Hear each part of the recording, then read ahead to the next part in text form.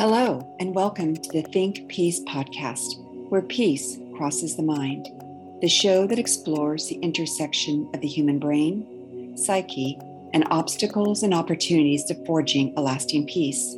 I'm your host, Colette Rausch, and today we are talking about the nexus of trauma healing and truth-telling, reconciliation, and peace building. Our guest is Antti Pentikainen. Antti is the executive chair of the Mary Hoke Foundation, as well as the founder of the Mary Hoke Center for Reconciliation at George Mason University and the Think Peace Learning and Support Hub. He also served as the secretary for the U.S. Truth, Racial Healing, and Transformation Leadership Group and is a special envoy for the Finnish Prime Minister. Welcome, Antti, to the Think Peace podcast. It's great to have you with us here today. Thank you, Colette. And it's been a year and a half since you and I started to work together. And I just want to say how happy I am every day for you've been such a miracle for me as a colleague and for us as a field. So thank you for everything that you have done and are doing.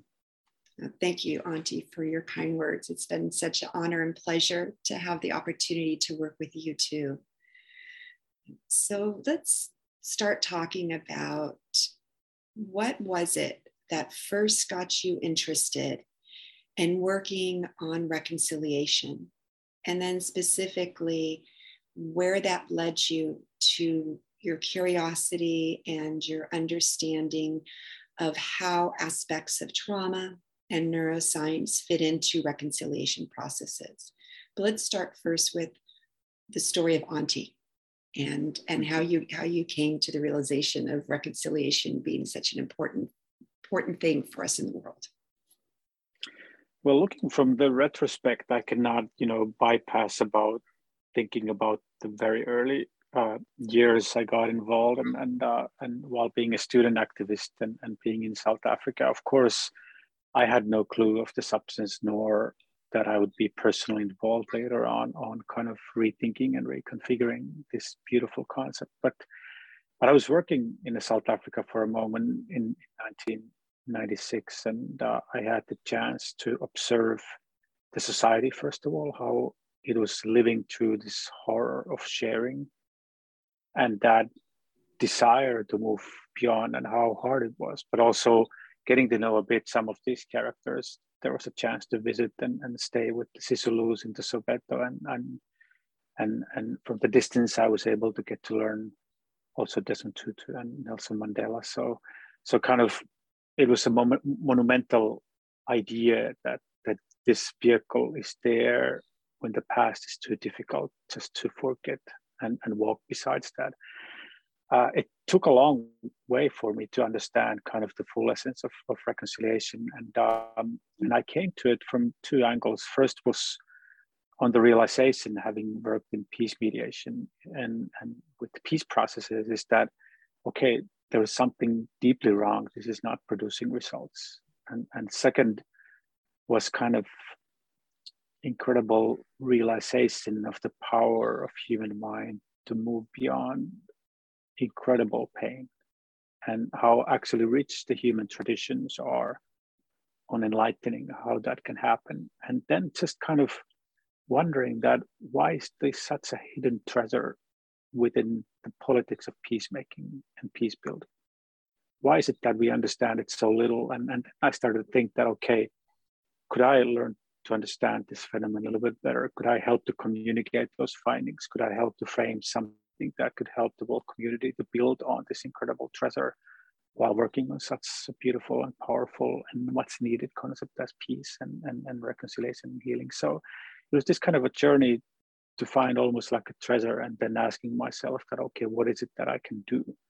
And I've always kept it very clear to myself that I'm not necessarily here the expert. I'm more like a vehicle for something that's way older and that's way more beautiful than I can comprehend, but I can also be part of making sure that we understand its value. When you came to that realization that you described and then started on that journey of working with the treasure as you defined it, can you talk a little bit about what that looks like in practice, how someone might work within a reconciliation process or work with others in bringing this knowledge together. As you mentioned, coming in as an outsider to a community, how best can one engage in a way that is constructive and helpful?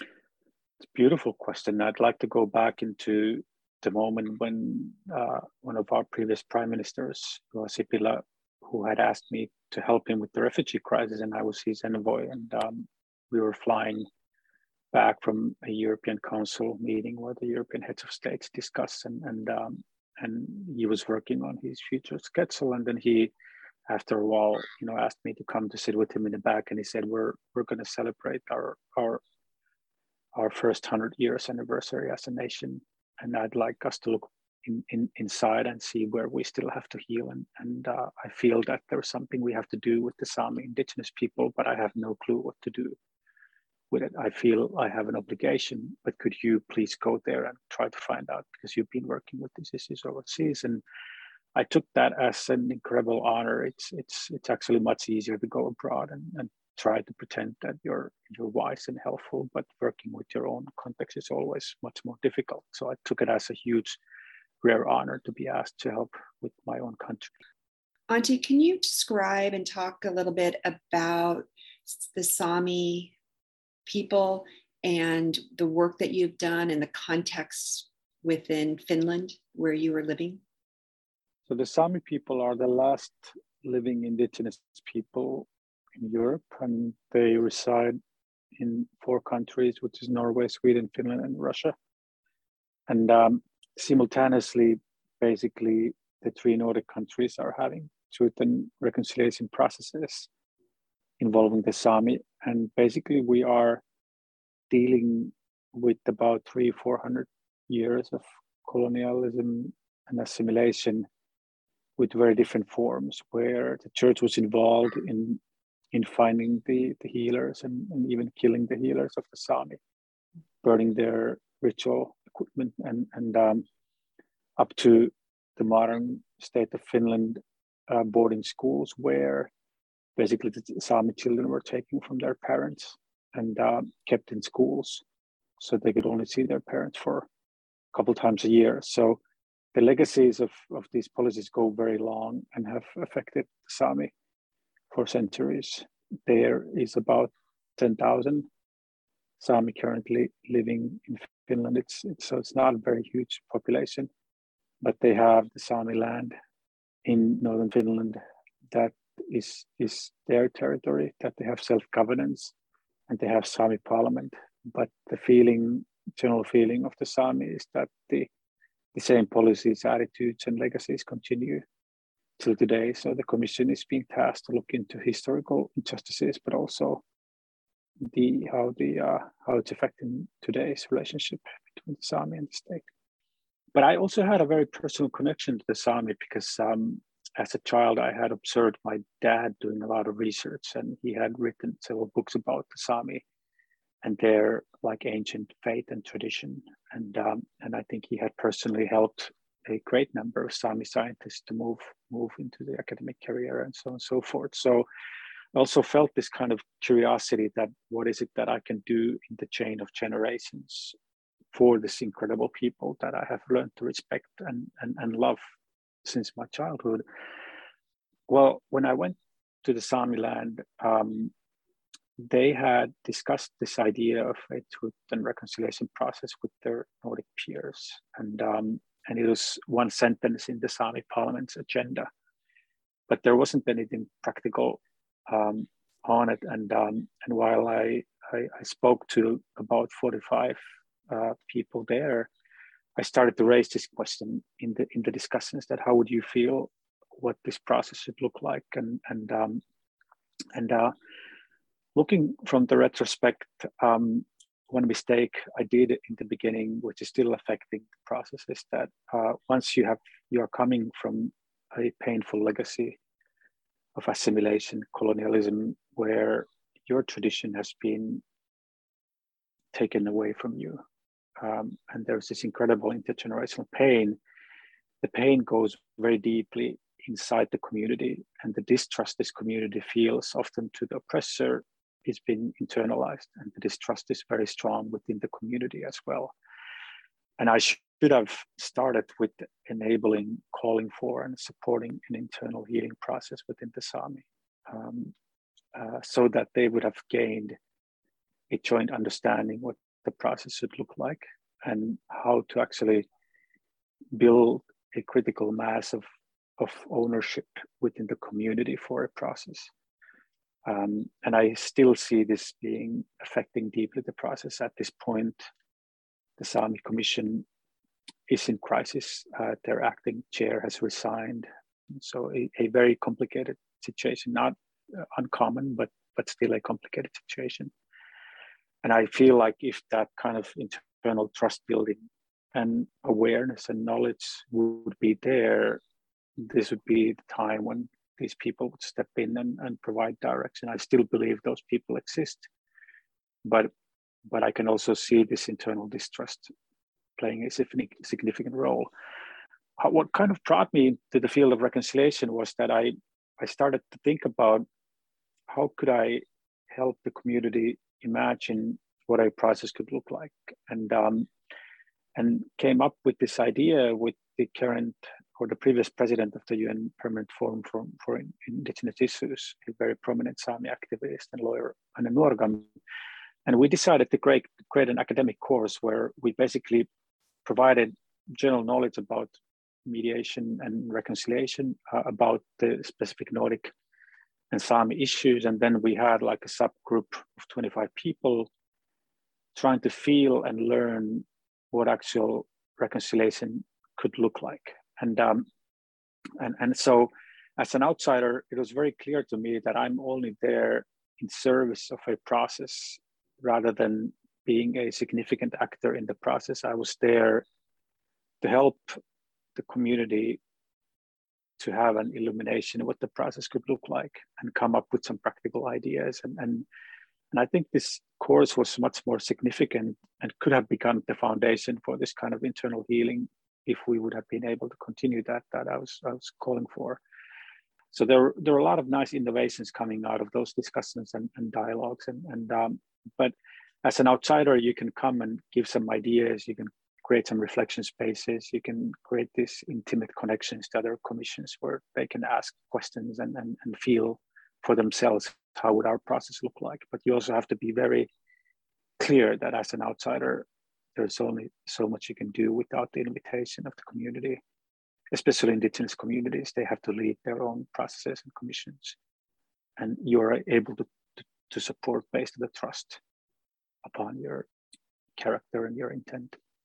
Yeah, and that's a very important distinction. When you were talking about it, it prompted me to think of the term be of service, and support meaning upon invitation, and discussion and dialogue with individuals who are seeking input on a process. So it's really of service rather than, as you mentioned, coming in with an external imposition, especially as it sounds like in a community or a situation where there's been a dynamic historically of external actors or colonialism or other factors that have created this power over type of a relationship. So it's shifting that dynamic, it sounds like, from what you're saying.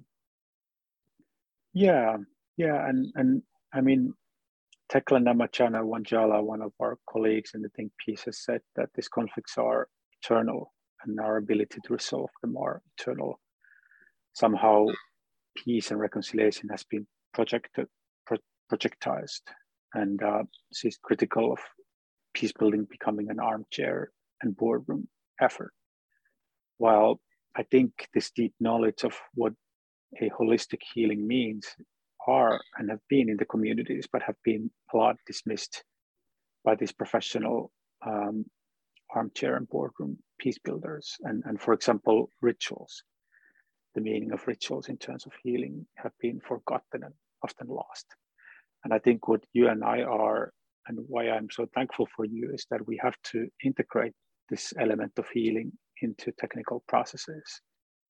Somehow this technical side has been overpowering and getting a lot of attention and resources, but this internal process of human mind and the need to rebuild those relationships hasn't really been understood, and to an extent that perhaps, you know, peace builders and reconcilers and the organizations doing this are themselves very deeply traumatized and cannot address their own internal trauma.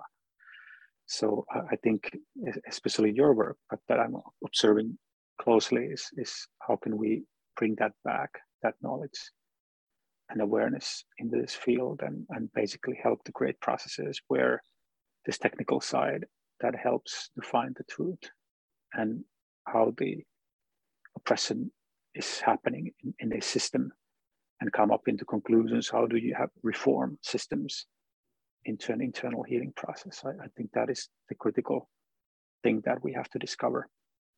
And that was beautiful, the way you described it, in that when you look at what Tekla said about the danger of projectizing peace building, yet we know from our experiences that the way funding flows, the way things are structured through development projects, there's the pull that things become projectized, even if individuals who are managing it know that that's not the way forward. It may not be holistic. The system sets it up that way. So it's very challenging to figure out how within a project one can do what is needed, yet still honor that healing and reconciliation and reweaving of a social contract and fabric of communities and relationships that we have is a process that doesn't know the time boundary of a one-year cycle of project funding. And so it's a challenge, I think, for the field, for the individuals in it, because I think I can speak personally. It's this, and I know you and I've talked about this, it's knowing this, yet trying to navigate the world in which we sit to be able to, that there's sometimes a mismatch between what is often set up as projects versus the process of healing and transformation. And then the other aspect I'd love that you touched upon is we bring ourselves to these processes. So oftentimes it's easy for us to think, well, we're doing something, it's the others, it's we're coming in and not shining a light or a mirror on the pain and the divisions or things that we have within our own minds and hearts and experiences, and how we bring that into the table. And again, that's kind of like a power over, somehow we know more. So all these things come into play.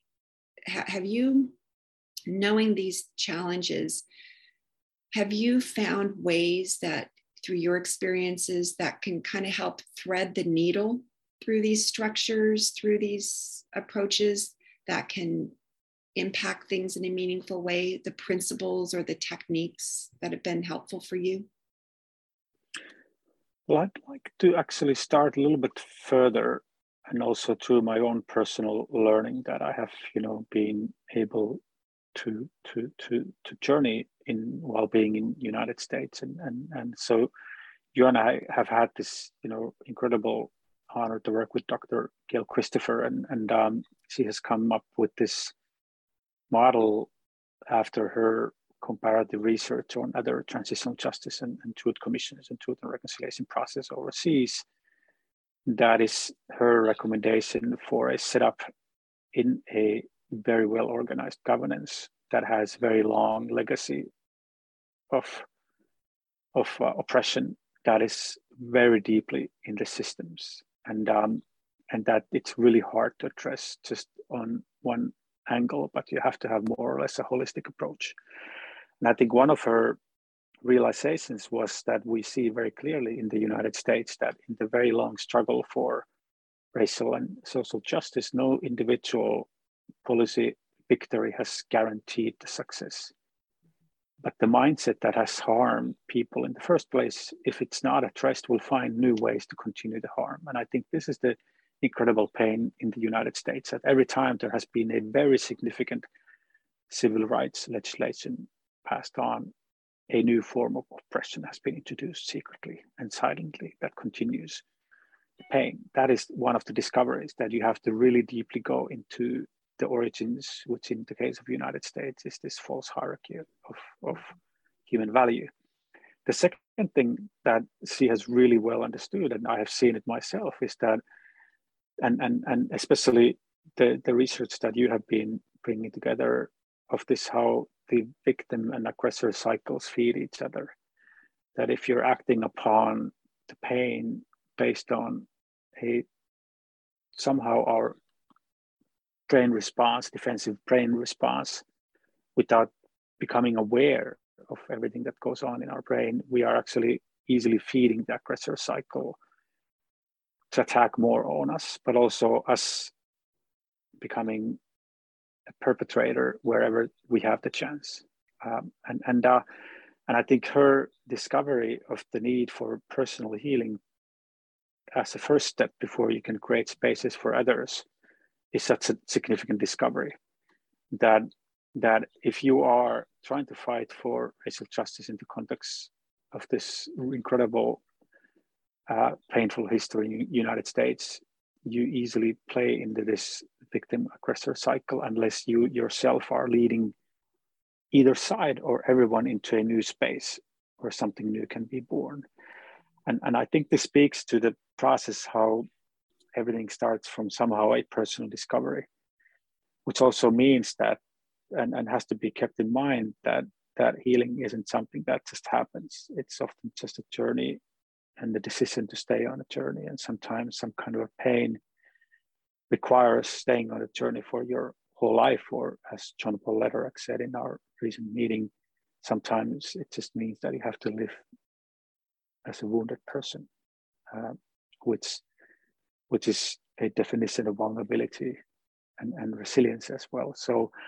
So I think this understanding of the personal discovery and personal, how you are playing into the process, is such a significant foundation. I can witness that in Finland, that starting a process requires an individual or several individuals, but also stalling a process might require an individual that is not really aware of the type of reactions they're feeding or the way they are playing into this victim aggressor dynamics. And I wish that people who start these processes would do a deep personal reflection, because they are carrying such a responsibility for other peoples and several generations, that they should not let their own traumatic histories to deter a process that's supposed to liberate a struggling nation, a struggling people. Absolutely. And you referenced John Paul Lederach, who's an icon in the peace building field and has written and spoken eloquently about peace building in many different facets. And the one thing that really struck me from his earlier writings that came all the way through is he pinpointed the transformative aspect of peace building, which goes back to the discussion we had about projects or pieces of things, but it's really a societal transformation, individual transformation, that it's very comprehensive and holistic, which Gail Christopher talks about. And I think there's the concern when one talks about the aspects of healing, or people might talk about psychosocial support, which is one way of trying to support healing. Also, psychosocial support, there may be aspects of well-being or spiritual transformation. It's not just in the realm of psychosocial, but there's many different ways that affect healing. And there's, Indigenous communities have ways that they perceive healing. And I think the concern, and I remember Gail Christopher mentioned this in discussions in the past, that the aspect of trauma or healing, if one is not careful, could become projectized and kind of an add-on or an industry. Yet now everyone realizes, oh, this is important. So it becomes something for fundraising, and not grasping that it's part and parcel. It is the process. And so there's this tension, I think, between how, and I know you're very cognizant of this, and I would love to get your perspective on what does it look like to have healing / trauma support / psychosocial, spiritual, ritual, however we as human beings and societies heal and transform and build relationships and navigate pain, how that could become part of a peace building endeavor, a transformative effect like John Paul Lederach talks about, rather than siloed as a piece that gets morphed onto a project and check the box that then could possibly do harm, but certainly isn't helping. And it reminds me, one last thing, reminds me a little bit when human rights or gender aspects were coming up in our field, and they use the term mainstreaming. And we have different views on whether that's a helpful term, but what it was meaning is not to just be something that you check the box or add on, but it becomes infused, intertwined, and part of the process because it's so core to the success of a peace building process. It's a really wonderful question, and I think multi-layered, and I hope I'm able to respond to it at least partially. But I think now when UNDP has introduced the guidance note on mental health and psychosocial support, like you said, we have to be careful, and the field has to be careful that organizations that may necessarily not have a clue smell cash and find it like a cash machine and start to put the stamp here and there and do projects the old way. I think the idea that Think Peace is trying to introduce in terms of giving the leadership and ownership into the communities and actors themselves, but creating a very strong peer support structure around these individuals and initiatives, which also can become a healing community, but also a very dedicated community in terms of feeling out what can be done and supporting and learning while this process move forward together with the actors is something where I can see a lot of beautiful results coming. I'd like to say one anecdote in terms of the healing, which I think Gail Christopher really beautifully also puts it and says, is that we have to be also really careful that a trauma doesn't become a pathology for those who have been oppressed, because this is a way out for the oppressor to self-reflect and reform and transform, like you spoke about it. Those who have been oppressed, part of their healing is to have power and gain power on the issues and gain a seat. And I think that is really significant part of how I think more broadly this field can progress and learn from the need of becoming a trauma aware is also in relation to when reconciliation happens, because we have had this view that somehow reconciliation happens in the post-conflict setup, where basically one of the difficult tasks of the aftermath of the conflict is to deal with the broken relationships and whatever pieces become left in the society. However, what we have seen is that conflicts reoccur very quickly, and there's a cycle of conflict before the reconciliation phase even gets started. And therefore, we have wanted to ask ourselves that how can reconciliation contribute into prevention and even during the hot conflict? Mm-hmm. And I think bringing trauma awareness deeply into our field is such a significant element of prevention, because once you become trauma aware, you are starting to understand these automatic reactions your brain triggers and what the previous generations have experienced triggers in these situations. And I think that has to somehow become part of the fabric, how this field works.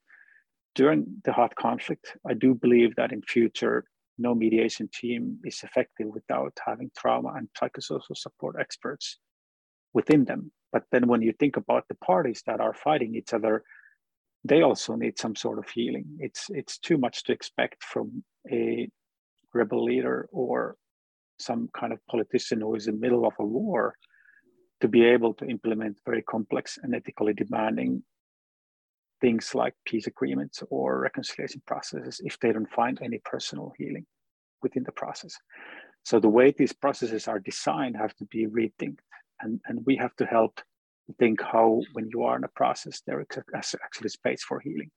Our field has spoken for ages about the coffee breaks and common meals and prayers and this and that, but we have never actually sat through what is the science, art and science behind these things. And some people speak about hospitality, which is, I think, a beautiful gesture of a lot of beautiful things, but it should not be just kept for coincidence. I think it should be in the core of this process. And then moving forward, once the negotiations move forward, my recommendation for UN would be simultaneously to launch the political track and a security track and a reconciliation track that then has to be led by the communities themselves and include element of healing, whichever way it's accustomed to these traditions. So I think there is a lot of ways how, you know, process design can take into account. But again, it comes to this individual choice. I see it so clearly today that those who lead these processes have to themselves journey in this path to be able to invite others to it. It is so complicated and it is so hard that if you're not in the journey yourself, you're likely not even going to understand what it's all about, and therefore be dismissive about it, as we see often in these cases. Yeah, absolutely. And I'm very mindful when you were speaking about the concept of language and how when one approaches even the aspect of trauma, and as you said, Gail Christopher is concerned understandably about having that term then be used as, someone who's experiencing trauma. There becomes a potential with kind of a victim or a powerless type of thing that then just perpetuates power over people. And so where's the sense of agency? It makes me think of almost taking a very wide view, and rather than this person has trauma, that person doesn't have trauma, to maybe envision that all human beings, because of our stress response and because of how we're wired, our experiences, have some form of static in their system. Like I won't even use terms that sometimes are loaded or one has to define, but they're static in our systems. So we get our buttons pushed. There's certain people we feel more comfortable with, or those that we don't. Sometimes we know why, sometimes we don't. So we know all these things through what we're learning from neuroscience about how our systems are wired for threat, for what we see as safe, and our experiences inform it. How through epigenetics, these things can come through generations. So if we're all kind of walking around as humans with this reality of our nervous system and our exposures, if we could almost look at it that way, then we are not dividing people into those people who have, are less than or weaker because they have trauma, and these who don't are stronger. If we all came to that table, I can even imagine it's a very utopia, of course, and maybe unrealistic, but how that could shift the discussions between people who come in to provide support, donors, if we're all looking at it in that reality. Because if a program or an approach is to be devised, at the end of the day, the individuals or the community, as you and I've talked about, have knowledge and capacity. And that's where it has to start, of what would be supportive for them, rather than external people coming in or telling people what it needs to be.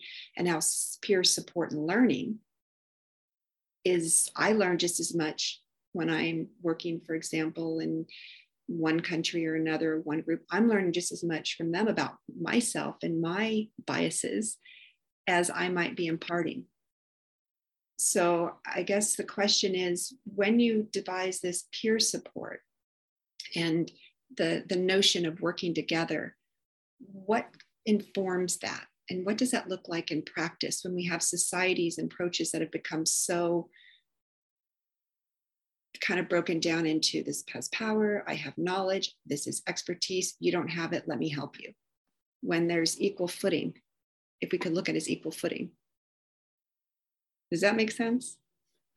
Absolutely. And I think, again, you and I have experienced that in the recent year in many ways. And one of the beautiful moments, I think, that we share is once we had this initial peer learning space for the US commissions, where people opened up to speak freely and openly about their their commission and situation, they were saying, they were revealing how screwed up, first of all, the political frameworks were, how badly these structures were often broken and enabled to take that incredible situation, but also how much these individuals were facing difficulties, how absolutely incredibly hard it was in a continuous basis.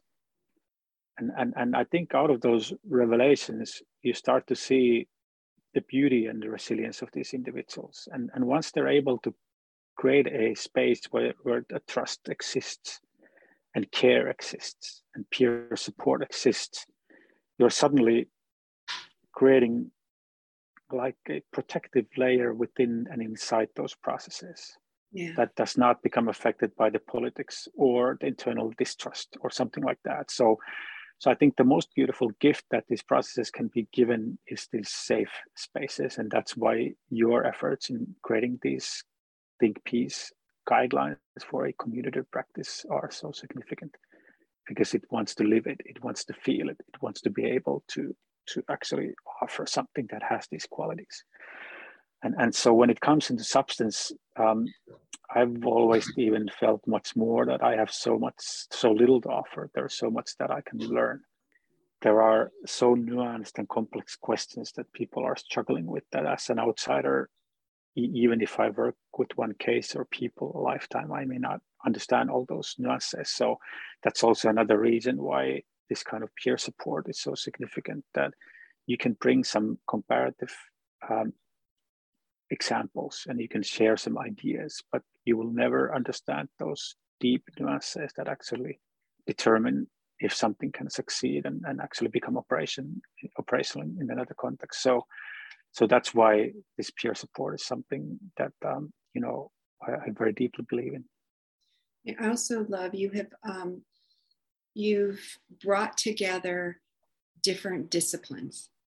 So I'm also curious, because sometimes in our world with silos and in peace building field, there's this kind of sometimes a feeling of, well, this expert has to be in this field, and other ways of knowing or knowledge are not valuable. Yet what you've done is you've created a really diverse, eclectic group, and worked with a group that transcend discipline, so to speak.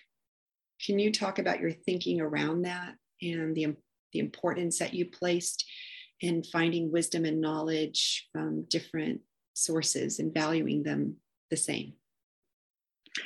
Well, I think if I start from the Sami experience, this academic group was very complicated to run and organize, because within this rather, in terms of population, small community, there were people who were fighting each other within that group. And it was really hard to create this type of trust where I am not the solution, but the process, the group does somehow is able and capable of finding the solution. And the most magical moment within the course was when Michael Lapsley came, or one of them. I'm sure there were several others for different participants, but one magnificent example was when Father Michael Lapsley from South Africa came to run his Healing of the Memories retreat. And he has a process where people through art put form and shape in the things that there may not be words for, that they have not spoken about. And after the drawing, he puts us in the trust groups where people are asked to share, but not fix anything on each other, not even to respond on others, but maybe ask some questions. And in those sharing moments, incredibly, during one workshop, several people were able to speak about things they had never spoken about. And that momentarily created this most powerful illumination for this very, broken community that has survived and has incredible resilience at the same time, what it would mean to become liberated from the intergenerational pain. Now, I think that was kind of the starting point. And that's where I realized that somehow healing has to be very deeply embedded in these truth and reconciliation processes. And I started to look for those opportunities. And when I came to US and worked at USIP, everybody was pointing their fingers towards Colette Routh. So when I saw your email that you were leaving USIP, I had to go after you and somehow find out how we could collaborate. And here we are, Colette. You were the one who brought the knowledge. I had this sense of experience from this space, but I knew that we had to bring someone who can lead to the quality and detail that we have been able to lead. And I think the NeuroPeace series journal is one example, how understanding the group dynamics, how understanding the effects of violence, how understanding the effects of trauma, we can become aware and something really significant can start to happen. And the way you also popularize these things in the podcast is doing huge service for our field. I see that change happening. We see that change, all around us. But then I want Think Peace to be a place where this peer learning happens and this accompaniment can become possible. For me, accompaniment is like a friend asking for help. It has to go beyond any projects. It has to go beyond any incentives that you may have. It's just the level of loyalty and love that takes you into your friend's life. And you should not be trusted as a friend if you walk away in those moments. So it's that type of loyalty that we have to have for people who, in their difficulties, struggling to create or manage a process, ask for help. And I would love Think Peace to be this kind of place where this kind of loyalty exists and is kept. And I think we also have to be humble in a way that maybe no single field has the final answer, but somehow feeling out honestly with each other how in these processes, these different steps can help to move the process forward. We can be of help. I think we have to continuously undo our own feelings of our own expertise or our own silos or our own kind of fields where we feel natural to humbly open the space also for others and other experts. Of course, we'd like people to come to Think Peace that honor others as well, that it won't be just us. But I think we also, when it comes to peer support, we have to be ready for very complex learning processes that these things bring to people. Yeah, and a couple of things came up for me. First of all, when you were talking about my work and my journey, emotion came up. so I appreciate your words. It was just an emotional response of appreciation. So thank you. And then when you were talking about needing to grapple internally as a team, as an organization, with the relationships and with the process internally, and honoring that and being willing to stay with it. And there's discomfort in that, because I'm trying to see if I can make this make logical sense, because it's that grappling with relationship with each other in a team, in an organization, that there's an authenticity in that, because that's the same struggle we are then engaging with those that we work with. So it's almost like interlocking circles in a way. And if, going back to what Gail said, if we aren't individually navigating our own, and we use the word healing, navigating our own things, and then we're doing it as teams, we won't have anything to offer as we're engaging side by side with peer support. And then one can hope that through these interlocking circles, that can support communities, societies, and then spread, more fully. And then it made me think, when you were talking about engagement and doing this work and building trust and building relationships and struggle, because it's a struggle sometimes, as we know, in families. It's a struggle with our relationships with our children and our loved ones and our it's human struggle in relationships. As we do that, we start to build relationships and trust. And it made me think of, I had this vision of a force field, that once we build those and build those relationships, that's where the power and the magic can happen in working with each other in communities. Because once we as humans feel some level of safer connection with each other, even if it's not, if there's struggles, but you can talk and you can share and you can feel safer, there's so much that can be done. And the last thing I'll say is, makes me think about when I worked in different countries, how sometimes you build those relationships.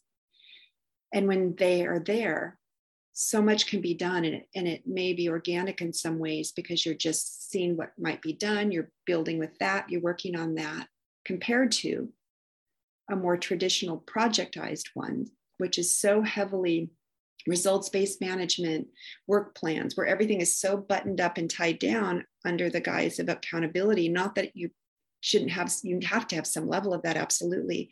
But when it's so tight, then it becomes just a project and no space for building the magic and the human connection. So it's balancing the peace building field. My entire career in this world, we've struggled with evaluation, and everyone talks about how it needs to be strengthened, etc. And I worry that yes, we need the frameworks and the principles, and we need to have some. If you don't know where you're going, how do you know you got there? At the same time, it could become so technical that we've just lost all of the human connection, the magic, and the innovation that can come from it by creating these kind of force fields and support. So I know those are a lot of pieces and concepts, but I'm wanting to kind of get your reactions to some of that.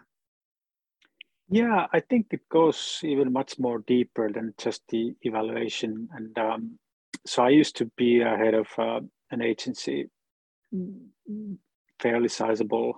I think when I left, it was about 60 million a year.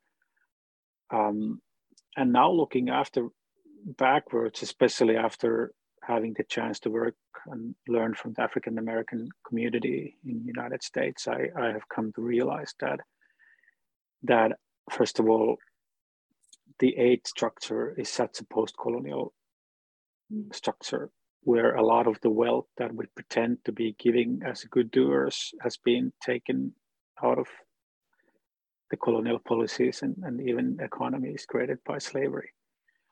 And so this power imbalance is actually rooted in history that is not right, that has to be corrected. And second, it's very risk adverse for your own sake. The donors want to take the risks. They want to transfer it to the agencies. The agencies over-bureaucratize these efforts to avoid any risks falling on them, but the risks don't go away. And they're eventually left for the people trying to get something useful out of something that is being artificially created by some strange looking graphics and matrices overseas, in the worst case that they never spoke even to the people themselves, with a time limit that doesn't make sense to these people.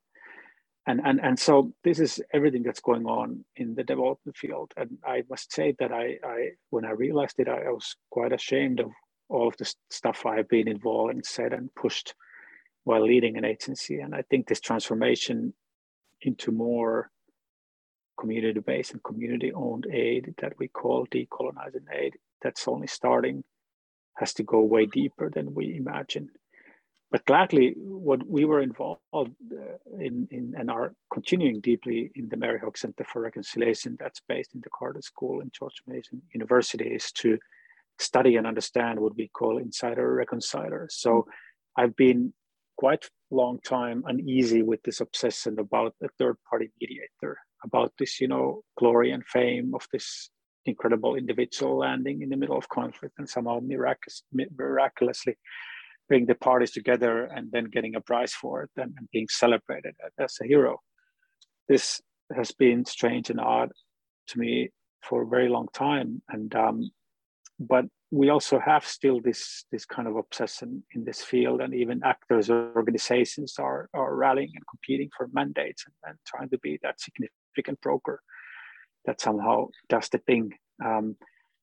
What we forget when we think about this, and I think this also counts to legal mediation and domestic mediation efforts as well, where there is a kind of a legally obligated mediator, is that it's much more significant than what happens between the parties. And to understand that incremental process the parties have to go through is actually much more significant for our field. And what we're wanting with the insider reconciler concept to understand is that it's almost like a brain that has had like a stroke, that has to fix these connections, that something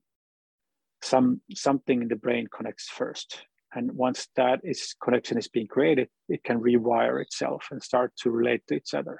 And this is the way the communities can start. But these are high power moments where those individuals can break. They can be isolated by their communities. They can even be tortured by their communities in the war zones. We have to understand their dangers, their resilience, try to support their well-being. And I think these insider reconcilers as starting points are such a significant, new innovative way of seeing this field, but then also how they can help the parties to move into an incremental process that one of our colleagues, Fanny de Tuit, so beautifully put. You have to first define the inclusion, how we are included, then you have to define the justice. What does it mean? What kind of recognition for what has happened we want to see? And then the fairness, what do we want to see coming out of this that is more just and fair in terms of the services, in terms of the output and sharing of the wealth and power. So the incremental process is this transformation that we also spoke earlier that has to be somehow, brought into. And I think the oil in all of this is the healing, individual and collective healing, that the machine just jams and breaks if there is no oil. So that's a little bit the way I see these processes moving correctly. But especially, I think we have to focus and keep in mind these insider reconcilers, because they're such a treasures, but they're often so much dismissed and often in incredible danger and lonely and doing really hard work, often without any support. Can you explain a little bit more about when you use the term parties? Can you describe or give an example of who parties are that you were talking about need to come together, and that's where the change occurs? And then the other thing is, who are insider reconcilers? Defining them and just an example to make it concrete of what this looks like. Yeah, when I use the word party, I speak about the parties of conflict. So there can be multiple parties. It can be a majority that has been oppressing a minority, like in the context of the Finnish state and the Sami community. Or it can be another type of thing, as you saw in Nepal with the Maoists, that there has been exclusion and so on and so forth. So the parties can be something that defines a group that and like conflicting parties. That was the main way I view it. Insider reconciler is somebody who is not. They also can be mediators, but it's not just somebody standing in between, but has deep roots and connections to one of the parties, and therefore can influence this party more than an outsider. So they are something that's deeply connected, but also able and has this ethical understanding and need and urge to connect with the other side and start to make sense. We see often mothers groups in war zones who have lost their children connecting, and somehow through their stories making this connection very strong, and potentially they could be a foundation for rebuilding this kind of social fabric and telling how these communities can actually relate to each other. That's another example of an insider reconciler, but how that ability to influence your own group is maintained and not lost is kind of the art and science these people have to balance, because it's often very hard. Speaking truth, being honest, and aiming for healing in a situation of brutality and violence is a very hard journey and a choice. And I can imagine, as you were saying just now and earlier, that to step into that role could bring a lot of challenges and hardship and even attacks on those individuals, because in a heightened environment, especially in the middle of a conflict or immediately thereafter, where there's a lot of harm that's been done, if you're suggesting to your group that they might want to start talking or engage with the other group, that could put you in harm when sometimes as humans we feel like it's us versus them, or a tribal kind of division mentality of stay with your own people. If not, you're a traitor to your people. And I can imagine that's what you were talking about. Yeah, and I think like I really like the neuro piece about the group dynamics. How the people you have brought to the podcast have also explained how it's a very human, like original survival instinct, that when a threat is approaching, you have to divide into smaller groups so that you have each other's back and you can defend yourself towards this whatever lion or group that is attacking you. That this is a very human instinct in terms of times of turmoil to look for smaller groups, and but it plays out in a very painful way in many communities, that people start to look to each other as potential threats within the same group, to divide into smaller group and somehow find safety. And this is, I think, the pain of our time, and very much pain in the United States at this moment. I've witnessed that in religious communities that are very, dear to me, that somehow this whatever it's happening in the world is triggering them to turn against each other with, very questionable reasons and ways. And that has made me often want to remind that, it's a choice. You have to choose whether you want to be blind for these factors, whether you want to be a community that can become violent because it doesn't want to talk about these issues or can repeat traumatic events. It's a choice that you want to become a safe community. And after that choice, you can start to listen. What has safety meant to us? What does it meant for us to be heard and seen? And what has it made us feel?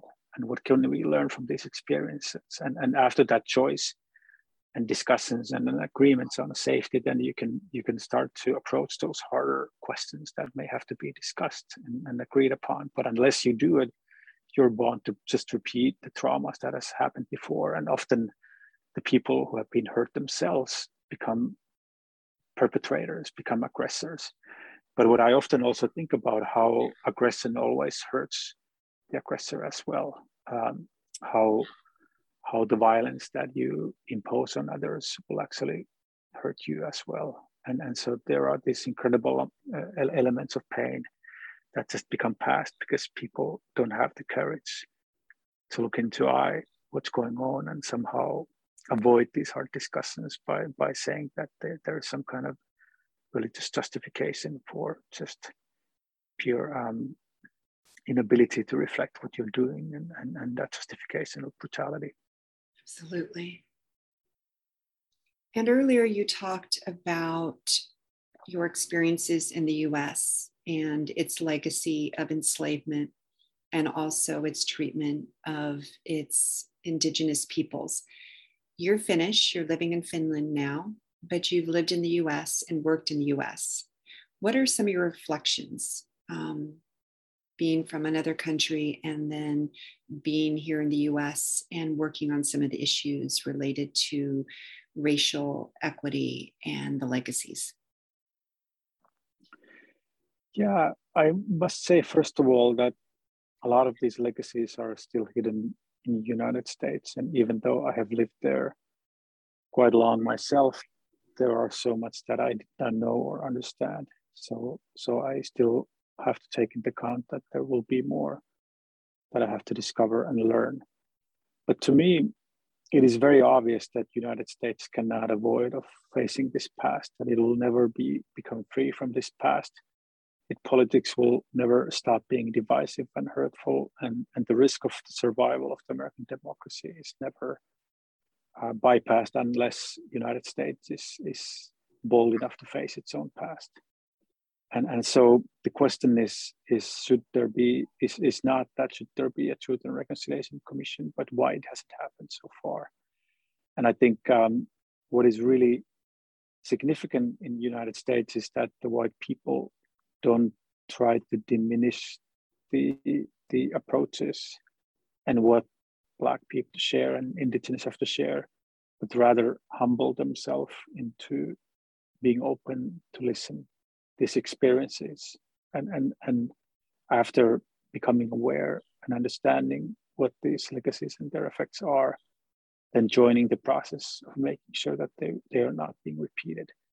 This requires incredibly deep and difficult transformation, but it's much more,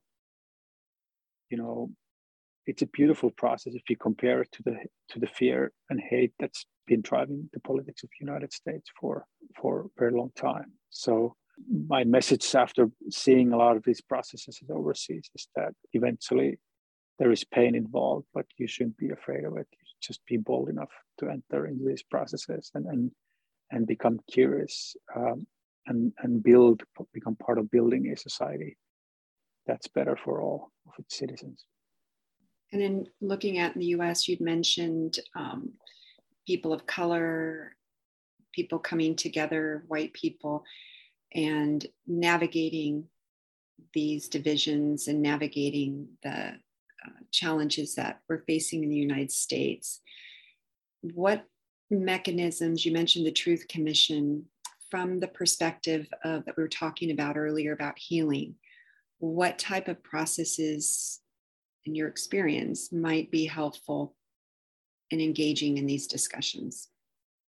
My confidence is that the United States has all the knowledge, what it takes to enter into these processes. And I think that by tapping into its own resources, its own wisdom, its own people, the United States will find a way that fits its situation and its needs. And one of such group is the women of faith who have had to struggle incredible, painful legacies of exclusion and marginalization within their faith groups. And they have understood how to navigate that change without destroying what at the same time may be really significant and important for them. So that is just one example of a group that has to face a legacy and history that has not been really empowering or involving for them.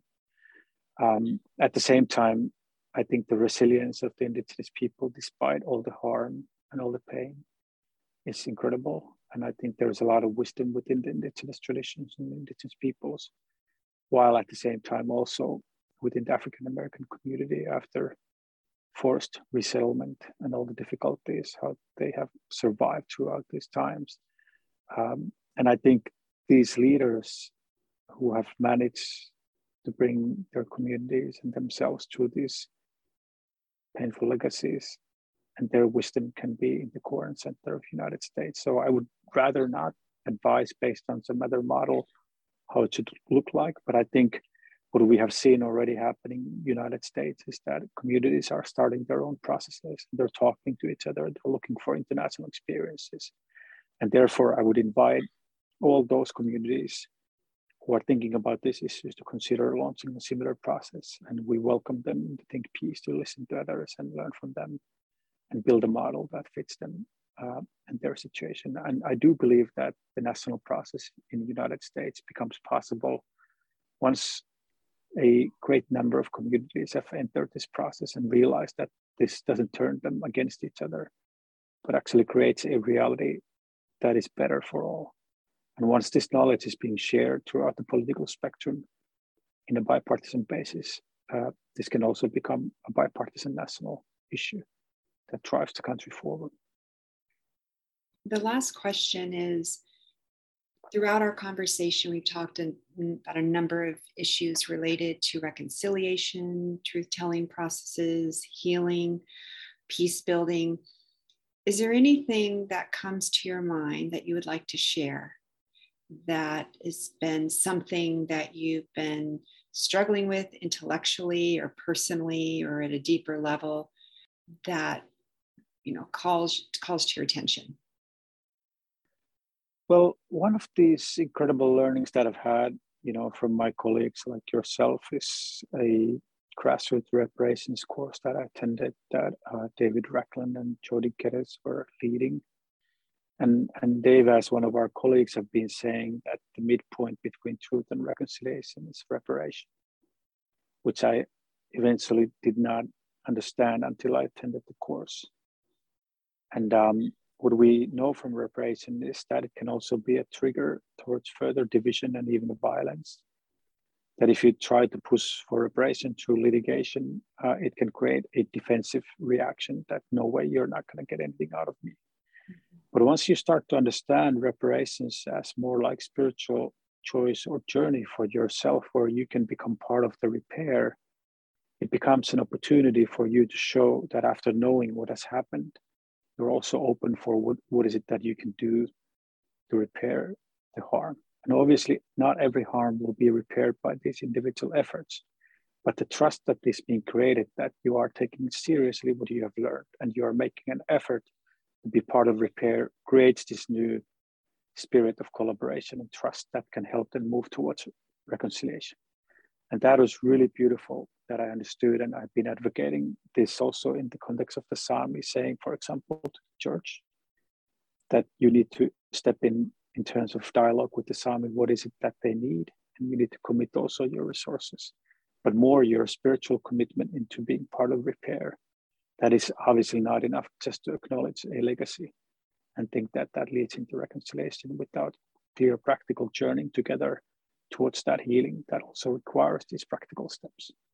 And I'm inviting every American not only to be curious about the truth, but also seeking for personal opportunities, how you become part of the repair, because that is what is going to be a beautiful journey. It will give you so much meaning. It will give so many opportunities of renewed relationships and healing that your life will never be the same. That's beautiful. And I know I said that was going to be my last question, but I want to add one more element to what you're saying, truth telling. And how does the aspect of truth telling feed into that repair and reparations and reconciliation process in a way that becomes transformative rather than leading to more divisions or harm? I think what the United States has witnessed and taught the world is that dialogue itself may not always necessarily lead into greater understanding or even willingness to listen or share or have further dialogue, but actually push the parties further because they have their pre-assumptions from the other side. And I think the truth telling is much more powerful way because there is so much untold that needs to be shared. And especially if you have been oppressed, there's so much that need to be given the space and acknowledged. But truth telling is also requires a personal commitment to share your truth, because we should not enter a competition of whose truth is most significant, but also acknowledge that there's different sides to the same truth. And while you in the truth telling, it can also be the beginning of a healing journey, because once you find out your own family's legacy and part of what has happened, it puts you in a journey where also you want to be part of the repair and healing. So truth telling, it is in itself has the potential of transform, but alone it rarely does that. And so therefore the commitment after the truth to also be involved in making sure that the harm is not repeated is very significant, but also aiming towards a renewed relationship. But I think all of this requires that humility, but also willingness kind of to explore a reality where you yourself can find healing, where you don't have to be that afraid of something that has scared you, and being aware that what has been frightening you might not actually be a real thing, but a unconscious bias or a trauma that has happened to you or previous generations. So I think that's all the brain and behavioral science is giving us, and with trauma awareness actually giving us, perhaps first time in the history, a serious platform to address these issues in a transformative way. Thank you, Antti, for being with us on the Think Peace podcast and sharing your experiences and thoughts related to reconciliation, peace building, and healing. It's been an honor to have you here. Colette, I'm such a fan of the podcast. It's a true honor that I had the chance to talk to you and I have this chance to work with you. So thank you, Colette. Thank you for joining us this week for the Think Peace podcast, where peace crosses the mind. And thank you to those who make this podcast possible, the Mary Hope Foundation and our amazing senior producer, Cam Kasser. Please visit our website, www.thinkpeacepodcast.com, where you can subscribe to stay up to date with the latest episodes and news. And remember to think peace.